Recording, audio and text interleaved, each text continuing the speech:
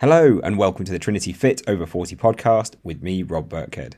In today's episode, we're going to discuss the truth about dry January, both the benefits and also the drawbacks, as well as why it doesn't always work out so well for women over 40. So sit back and relax and welcome to today's podcast.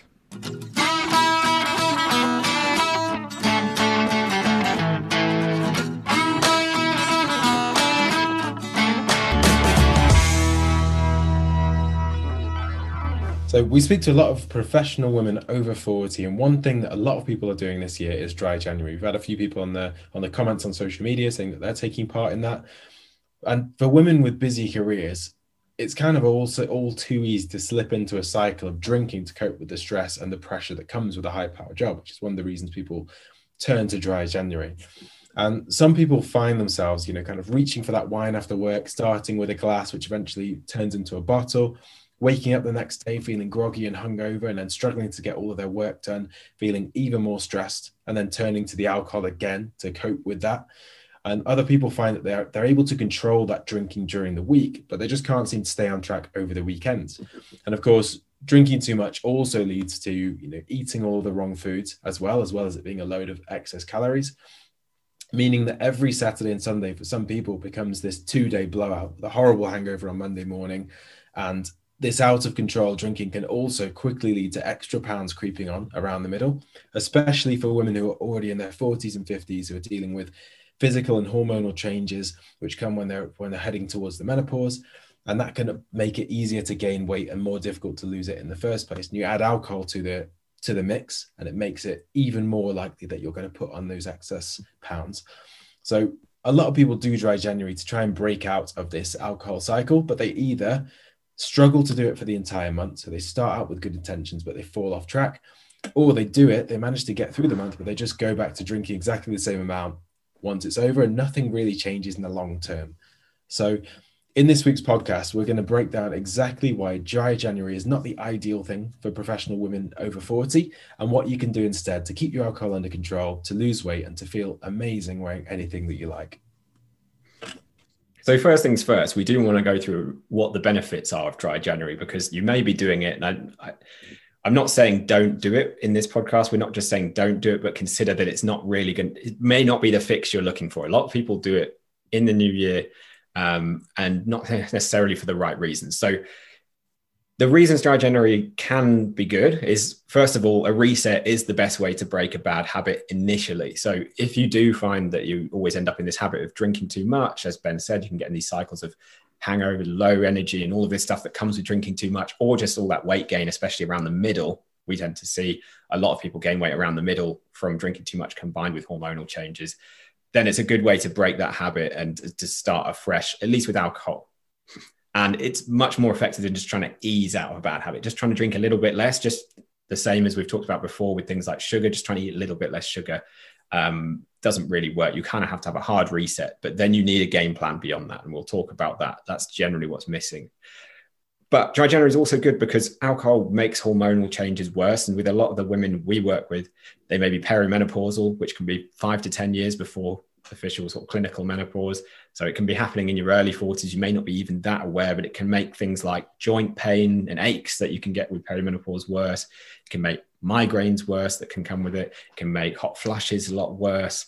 It can make brain fog worse. So all of these things that really don't help with day-to-day life and don't help with your mood and how you feel, that can come with hormonal changes, are just made worse.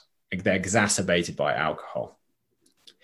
It also, as Ben mentioned, contains a lot of hidden calories. So there's 7 calories per gram in alcohol, whereas carbs, which often get a really bad rep, actually only have 4 calories per gram.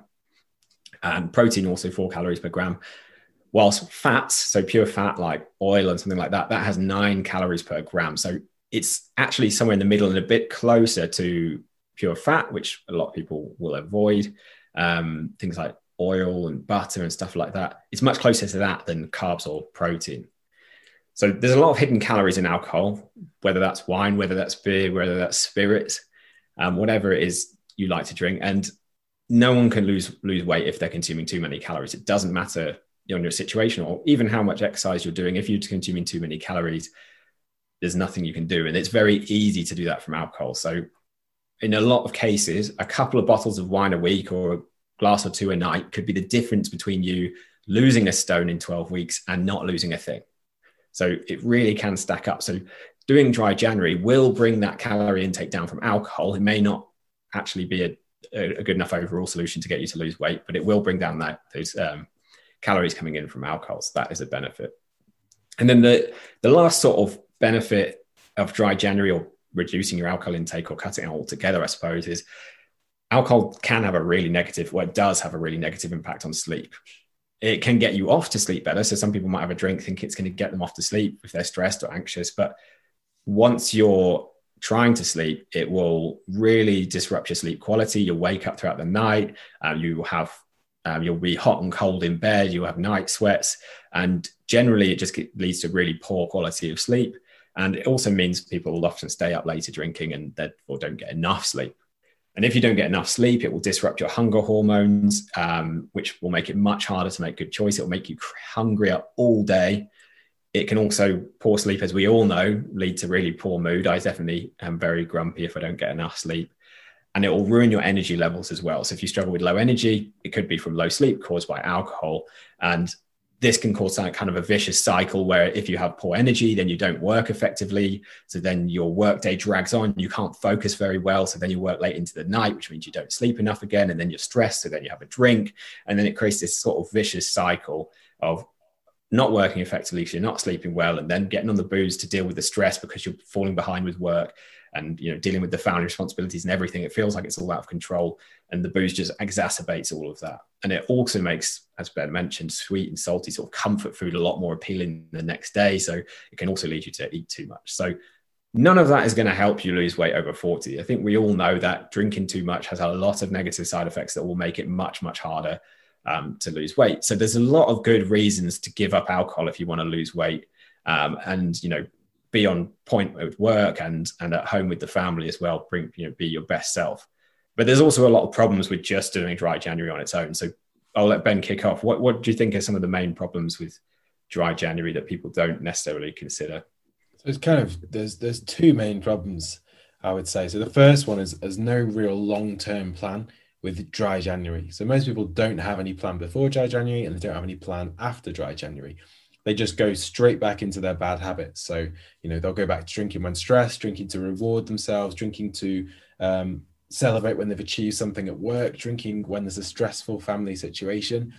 And like a lot of clients of ours have mentioned that they've had kind of an extra boozy December or an extra boozy time over Christmas and New Year, just because that they knew they were going to do dry January. So it's almost kind of having that last extra boozy blowout before then going into a week of strictly having no alcohol. And then as soon as February starts again, they have another kind of blowout to celebrate dry January ending. So effectively, this just cancels it out completely. So if somebody was to just drink a moderate amount through December, January, and February, they'd probably be in exactly the same position with their weight as the person who has like the really boozy December, cuts it out over January, and then has a really boozy February as well. So one problem is, because it is a short-term thing, because it's 1 month out of 12 over the whole year, it can lead to this kind of binging and then restricting yourself cycle. So it's not really a long-term solution. And then the second problem this can cause is it doesn't really fix the underlying problem. So cutting out alcohol temporarily is only ever going to lead to temporary results.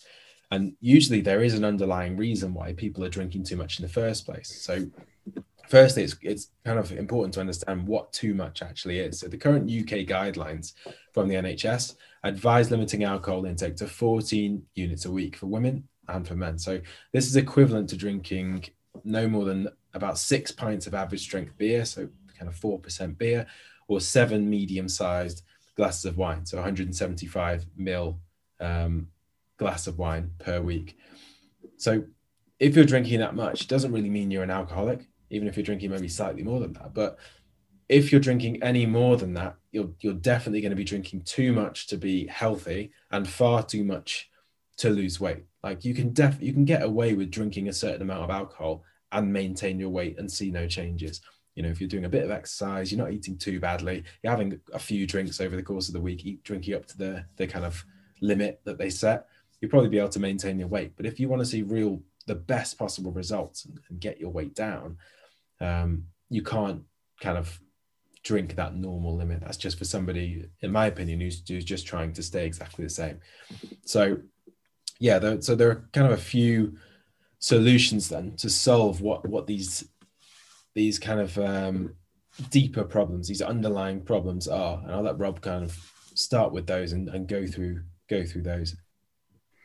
Yeah, so it's important that we identify what the root cause is, and it could be different from you. Well, it will be different for you from other people. So there's a few main reasons we see people will drink, and we work with clients to get a handle on this so that they can, as Ben said, they're not really going to be able to lose weight if they're steadily drinking, well, basically what you said there, the sort of NHS recommended amount, which is about a glass a night or just under a pint a day, which generally it's wine with the clients we work with, but a glass a night is often the low end of the spectrum when someone is struggling with this kind of thing. So what we need to do is identify that root cause and come up with solutions to that root cause, because otherwise you're going to do dry January and then you're just going to go straight back to the same habit, because that's your sort of coping strategy. Doesn't mean you're an alcoholic or anything like that, but it just means you're using that as sort of a little bit of a crutch to deal with these different things. And if you don't deal with these things at their cause, then you're just going to go back to drinking, and then you're going to regain the weight within a month or so. And then there's going to be, in my opinion, there's not really any point doing something if it's not going to improve your life for the rest of your life, or at least for a long time. If it's only going to improve your life for a month, and then you go back to square one, it's a lot of effort for no real reward. So let's go through these root causes then, and we're going to start with one of the main ones, I think, at the moment for people, which is boredom. So those of you who are on live, we always do this podcast live if you're listening to the recording on Facebook, Instagram. Comment below with a yes if you're finding you're more bored in the last year than you have been previously, with lockdowns and coronavirus and all of this stuff going on. There's no shame in it. I've certainly had more periods of boredom. Also, there's some benefits, but it's been a lot tougher. Like, we're back in lockdown again now. It's very easy to get bored. And what we see with clients is if a client, the only thing they really have to look forward to each week is that bottle of wine at the end of the week, and they're just getting through the work week. Every day is a struggle, back-to-back Zoom meetings, reporting to managers, things are going wrong. They're firefighting, the email inbox is filling up constantly. And then they just can't wait to get that glass of wine at the end of the day, or that bottle of wine at the end of the week, pull out the cork, pour a big glass, and just sit back. And that's the thing the only thing they've really got to look forward to. Then it's going to be really, really hard to actually reduce alcohol intake long term. If that's the only thing you have that's coming up that's exciting. And it's definitely the case for a lot of people. And it's easy to get in that situation because food and alcohol, we're talking about alcohol today, they're both very quick fixes for this. They're much quicker than like some of the solutions we talk about, like planning out some quality time with someone or getting a hobby. They're low effort. All you do is pour it, you drink it, and you feel a bit better temporarily. But it's important, if you do want to lose weight and be happier and healthier and not be so dependent on alcohol or turn to it whenever you get stressed or bored, is to have a hobby or have a reason to look forward to. So it could be during lockdown, pick up something you used to. Maybe you used to play an instrument, maybe you used to be creative and paint or knit or, do some dressmaking or something like that. Maybe you used to love to read. A lot of adults we find working with them have kind of lost these along the way, especially if with the mums we coach, they're so focused on developing their children and, giving them every opportunity. They kind of forget about themselves. They don't prioritize themselves and their own happiness. And they forget that as humans, we need other things other than just work and family. Their life is going to be pretty boring then. And then that's why you're going to turn to drink. So even if you love your job, you're going to need to find time to have a bit of a hobby. I know Ben loves climbing. That's the thing you look forward to most right at the moment. I love to get out on my bike. So I do some mountain biking. And these are all also beneficial because these are hobbies which burn some extra calories, keep us fit as well. But it doesn't have to be one like that. I don't know, Ben, do you have any other things that you do that you sort of class as a hobby that are not exercise based? I guess it's just those things that you're kind of, so exercise based hobby for me would be climbing, but then also I'm interested in things like photography and cameras, cars. So I won't find myself getting bored. If I'm thinking I need something to do, I might read an article about cars or something, or have a look at some photos about a certain camera, or I'll be thinking about other things rather. I won't just go straight to food, alcohol, etc. Yeah, that's a really good point. I think if I'm thinking about this coming weekend, some people might think this is really sad, but one thing I've been looking forward to, might be this weekend and the next one, but is I've got a new radio to fit to I've got an old car, it's 21 years old, and I'd like to do some little tweaks to it. So I've got this new radio that I'm going to fit into it, and I'm going to have Bluetooth in this old car, and that's going to be great. So I'm looking forward to kind of putting that in when I can. And that just having something else to look forward to like that, I think is really helpful. I've also recently got my mountain bike here, which wasn't stored anywhere near where I lived for a long time. And I'm looking forward to being able to go out on that. I went out on that last weekend, and that not only kept me active, but it doesn't really have to be an active thing, but it's something that then meant I was excited to do it rather than just a weekend looming. And it's kind of like, what am I going to do? If that's the case, you're probably going to end up eating or drinking. So that's one thing, is to get a hobby or pick back up. And, if you can't think of one, pick back up an old hobby. And it's obviously got to be one you can do in lockdown at the moment, but there's still loads of things. And another thing that I've found with clients that's also kept them busy and sort of also given them that sense of reward is a lot of people are having clear outs at the moment. It's the new year. We certainly did that. I took loads of clothes to the sort of clothes bank recycling place where they go to charities. And I've got clients who are decorating rooms or planning renovations. Ben's, you may have noticed, got some new shelves in the background there. These things are simple, but they keep you busy, and we've got to keep busy with other purposes other than just aimlessly kicking your feet around working and therefore ending up drinking. And then my last example of this is, it's a little bit tricky at the moment because we're all under restrictions, but one of my clients, Becky, has been really, really effective with this. Is she does lots of interesting things. She grows her own fruit and veg in the garden, which keeps her busy. It's recently just got a paddle board, which is really cool as well. So that's some new hobby she's taking up, which is, cool, but keeps her active and is a break from the family as well, which is, I think, really important. But prior to lockdown, she was also booking off with her husband a night a week. So it was Tuesday night for her, and her husband had Friday night off a week, where they did something for themselves. So she would go to a cafe if she could go, or she'd do like an online yoga class, go to a cafe, have dinner on her own, which might sound weird to people. You don't have to do that much, but that's what she enjoyed doing. Took a book with her and just had an evening to herself. And she looked forward to that every week. So she had something exciting to look forward to. And again, it doesn't turn into drinking because there's nothing else to do and nothing to look forward to. So she's done really well. She's dropped a couple of dress sizes, maintaining a size 8 and looking amazing, buying loads of new clothes that she can kind of rock once we're out of this situation as well, and been sharing them in our group. So she's a great example again of someone who's planned in some stuff to avoid boredom and therefore has really, really benefited from it. So that's the first one, boredom. You need to have a strategy so that you're not just leading to boredom drinking. So the second one is basically emotional issues. So if someone is unhappy with an aspect of their life, it can lead to drinking to numb that pain and to try and forget about it. So it could be anything from relationship problems to financial worries to not enjoying work, family grievance, just worrying about, what they're seeing on the news or something else. But there may be times in life, and there are always going to be times in life, where you have to kind of endure and work through the stages of grief when one of these traumatic things happens, whether that's losing a family member, going through a relationship breakup, or losing a job, or any other change of situation like that. But there are other times in life when you may be in a situation where you're not feeling great in terms of your own emotional state and your mental health, and it may be that something needs to change. So whether that's breaking out of a failing relationship that's not really working for you, or leaving a job that you hate and is just grinding you down, or change to a different career, something that's more fulfilling and makes you happier, or kind of getting help with spending, controlling your money, keeping your finances in check. But either way, whatever the reason is that you may be experiencing negative emotions and then turning to alcohol to deal with that, the better way to deal with it is to find a different outlet to process and to deal with your emotions. So that could be different depending on what the situation is, and it could be different depending on the person, because different things work for different people. But some things that we found to work well for most of our clients and things that we add into our program, first of all, do mindset work. So we have a very simple mindset routine. In the next part, Rob's going to kind of cover that and go through that a bit more detail.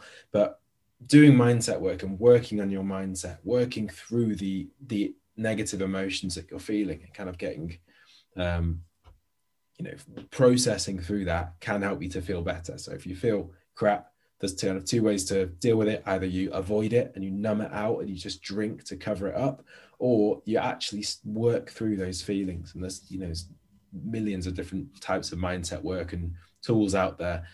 But if you can work through your negative emotions, then you can process them in a healthier way, which doesn't lead to alcohol and all of those related negative side effects. If you feel that you're not sure where to start with working through whatever mindset issues that you're dealing with, you can of course seek professional help. So there are therapists and doctors and people out there who can help you, and just you can just sit and talk through things with somebody, and figure those issues out with some external help. And there's no shame in that. There's no shame in asking for help and getting some advice and some support to work through something difficult. If you think that could be the thing that means that you don't have to turn to alcohol to deal with those negative emotions, then it could be that that's the step you need to take, and that's the avenue that you need to pursue. Other things that you could do is you could talk to friends or family, somebody else who you can confide in, who can support you and can help you and just allow you to kind of express those emotions.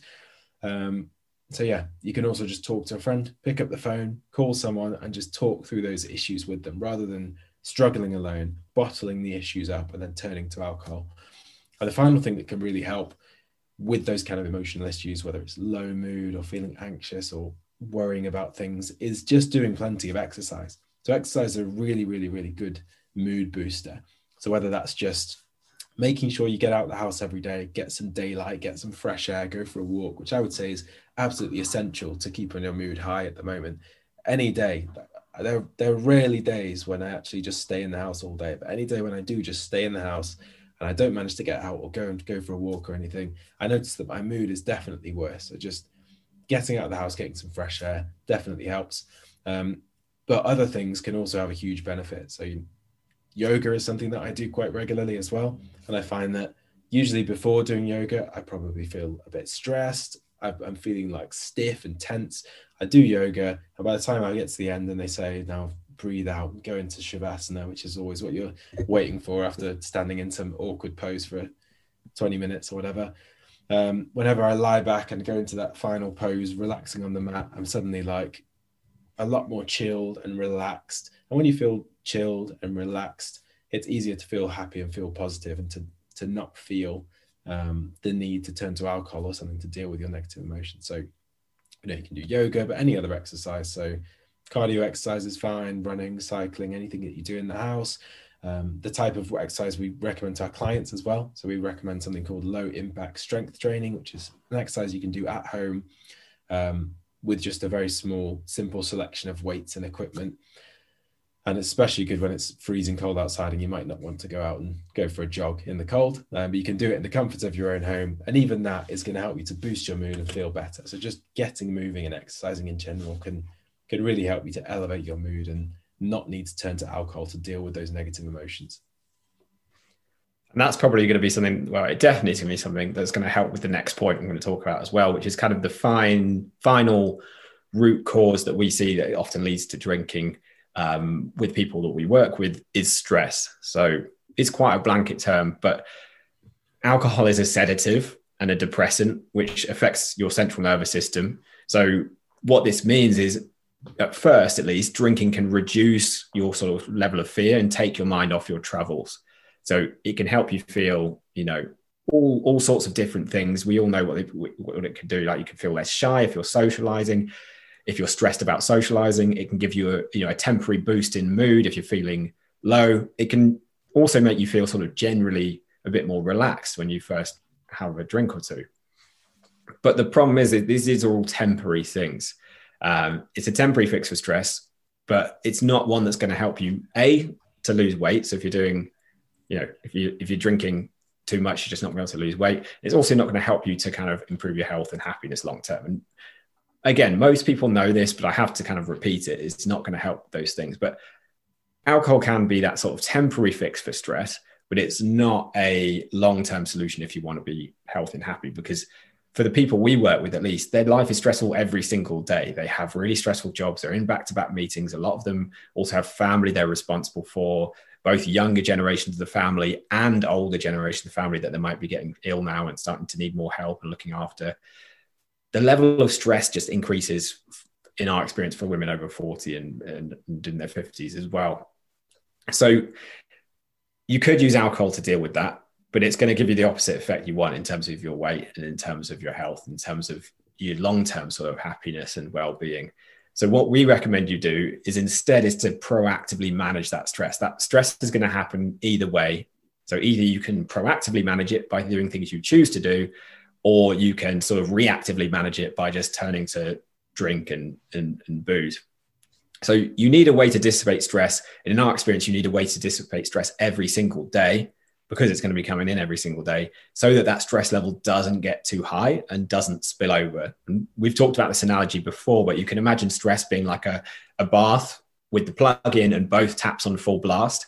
And that water's coming in, which represents the stress, and that water level is rising, as just like your stress level's rising. And every single day for you, this is probably what life is like. The taps are on full, the plug's in, and the stress level is rising. And what happens when it gets to the top? If you don't have a way to manage that stress and take the plug out, it's going to rise and rise and rise and overflow and cause a mess. And that's when it leads to drinking. It's when it leads to stress eating and things as well. But in this case, we're going to talk about drinking. So for a lot of people, they will just turn to booze to numb it all out and sort of forget about it. But that's never going to work. So you need some way of taking that plug out so that the stress level comes down, and do that every single day so it never gets to the point where it's overflowing and causing a load of other problems in your life. So inside our programs, we use a tool daily, or our clients use a tool daily called the Stress Shield, which helps them to dissipate stress. And it's 3 simple things that take no more than 7 minutes a day. It's a special form of meditation, journaling, and some mindset work. They get a journal for this. They fill it out every single day. It takes about 7 minutes. And what it means is our clients are able to manage stress without turning to booze, and going down that old path with alcohol that used to derail their progress, which means they lose weight quicker, they feel miles better, they have way more energy, and their life is just that much more brighter for it.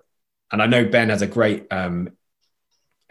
testimonial for one of his clients, Sarah, that he wants to share with you, that shows you kind of what is possible when you proactively manage stress, when you do all these things we talked about today, when you have tools to manage those emotional issues that lead to drinking or boredom. And also you just generally have some tactics in place that means you can enjoy alcohol in moderation without having to resort to extreme things like dry January. So Sarah says, I was a size 14 to 16. I felt unhappy, nearing an alcoholic, tired, unfocused, affecting everything at work and home. I tried lots: Jason Vale, Kim Beach, Weight Watchers a long time ago, aloe vera, all quick fixes. And I've never stuck to something for 48 weeks, which is how long she stuck to our program for. She said, before joining, I was skeptical about the cost and that it was run by 2 young men, that it was all online, so I wouldn't be seeing anyone in person, and that the work, I was skeptical of the work involved to log everything. So after working with her, she says, physically, the change has been very dramatic. I've lost 45.5 pounds. So that's from 11 stone, 3.5 to 8 stone, gone from a size 14 to 16 down to a size 8 to 10. She says, I bought my first size 8 clothes and I'm still amazed that they fit. My body feels strong. I love my new arm muscles and my legs feel great. I'm enjoying running as I feel fit and confident. I never miss my weight sessions and remain focused on them. I'm a role model to my kids. They see how much effort I put in and see and comment on how well I have done.